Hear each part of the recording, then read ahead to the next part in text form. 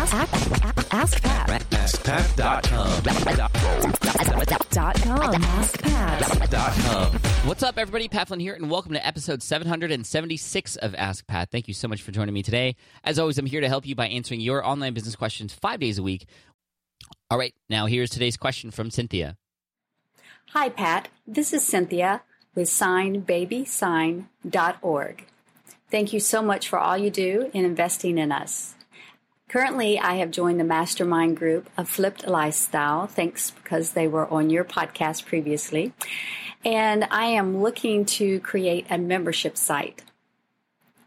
I'm also trying to gather together a pilot team of those who work with children and teaching them sign language for both deaf and hearing children.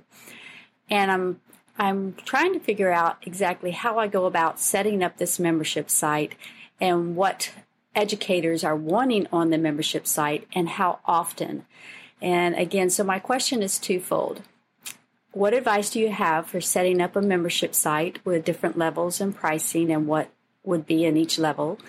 And the second question is, what do you recommend I do in getting a pilot group together to make sure what I'm giving them is exactly meeting their needs? Thanks a lot, Pat. Again, this is Cynthia from SignBabySign.org. Hey, Cynthia, thank you so much for the question. I really appreciate it. You know, there's a lot of tools out there that you can use to help set up your membership site. There are things like Rainmaker, which is sort of the complete package, which includes sort of the blogging platform, the membership platform, any courses you want to create, that sort of thing. That's sort of higher end, but it's more done for you. So you can check that out, Rainmaker from Copyblogger. And then there's also things like MemberMouse, which I know a lot of people use, Zippy Courses, which is course software that you can use to set up a membership-like setup where people log in to get access to things. And you can, with all of these, create different price levels and offer different things. And then one of the classic ones out there, if you use a WordPress website, is WP Wishlist. That was founded by Stu McLaren, a good friend of mine who since has sold that business, but it's still up and running and doing very well. Now, I will say, before you even start looking at the technology, you want to ask yourself, is this something that is actually something that these people would actually be into? So what I would do is similar to along the lines of what you said with the pilot group. I would actually see if even before you can get a pilot group to start paying for things, see if a membership site is what people would be interested in. So what I would do, Cynthia, is actually pull back a little bit and ask people who might benefit from this if they would. Talk to them about what they need help with, and that way you're not kind of shooting randomly. You are going based off of conversations that you've had with real people. You are understanding exactly what the needs are, the problems and the pains that you're solving for this particular audience. And what I would also recommend is make sure that when you get to the point at which you're going to launch with an MVP, and that is a minimum viable product. And what that means is, as you have these conversations, understand what is necessary. A lot of people are going to be asking for, it'd be cool if it had this, and if it had this, and what if it had this too? And those may or may not be great ideas, and you want to vet those ideas with the community and whatnot. But there are going to be some things and patterns that you realize after these conversations that you have that are going to be obvious that they have to be in there. And so you want to launch with an MVP, and that is a minimum viable product, the minimum amount of features and things that need to be in there in order to launch it.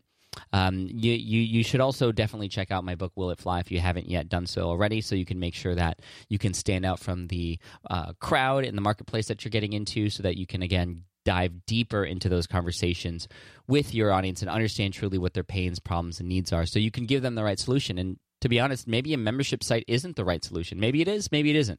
But you're going to have to talk to people first and kind of get that initial gut reaction on how they would feel about this. Another thing you can do is set up either a webinar, or even better yet, and much easier to do, a live streaming where you're talking about this and you're able to interact. So Facebook Live, even Instagram Live, YouTube Live, Google Hangouts, all those kinds of things. It allows you to communicate with your audience in real time and share with them in a very casual kind of way what your ideas might be and what it is that you're thinking of doing, and actually collect feedback at the same time from multiple people too. So in addition to one-on-one conversations that you'd be having with your potential customer, have these one-to-many interactions too. It's a great way to test the waters before you even start to spend money and start looking for these tools. And you'll find that the tools will start to align themselves up with whatever that need becomes. So, Cynthia, that's what I would recommend you do. And then, yes, I would launch with a pilot group before you sort of launch to the general public. That's what I did with my course, Smart From Scratch, at smartfromscratch.com. I launched with a pilot group. And what's nice about that is you're able to work with them and make sure that the MVP is what it should be, that it has everything it needs. You can then after collect feedback, and as you're going collect feedback, what I would do is also have sort of office hours, use a tool like zoom.us to be able to communicate one-to-many with your customers and your membership, your members, so that you can collect feedback along the way, check on them, see what's working, see what's not working in the current membership site that you have going on or solution, and then go from there. Then you can actually tweak it, make it better, which is then what at the time of this recording, that's the stage I'm at right now. And then in February, I'm going to be relaunching it after reshooting a couple videos, after taking a lot of the feedback from the initial students, and then launching it to my email list. So, I hope that makes sense, Cynthia. Thank you so much for the question. I appreciate it. I want to send you an Ask Pat t-shirt for having your question featured here on the show. And for those of you listening, if you have a question that you'd like potentially featured here on the show, just head on over to askpat.com and you can ask right there on that page. Thank you so much. I appreciate you. And here's a quote to finish off the day by H.P. Liddon. What we do upon some great occasion will probably depend on what we already are. And what we are will be the result of previous years of self-discipline. Work it, HP. Thanks, guys. Take care, and I will see you in the next episode. Bye. Hey there, thank you for listening to Ask Pat 2.0. Now, you might have noticed that we haven't published a new episode in a while, and that is because in 2023, after 1,269 episodes, we decided to sunset the show. For now, at least. In this way, we can focus our energy and efforts on our other podcasts and other projects. That being said, all 1,269 episodes are still live and downloadable, and the published dates may be old, but there are still a ton of questions I've answered on the show and people I've coached. Those episodes are just as valuable as they were back then. So you can also visit smartpassiveincome.com/askpat to dig through the archives. Plus, there's a search tool on the website that lets you search across our podcasts and blog.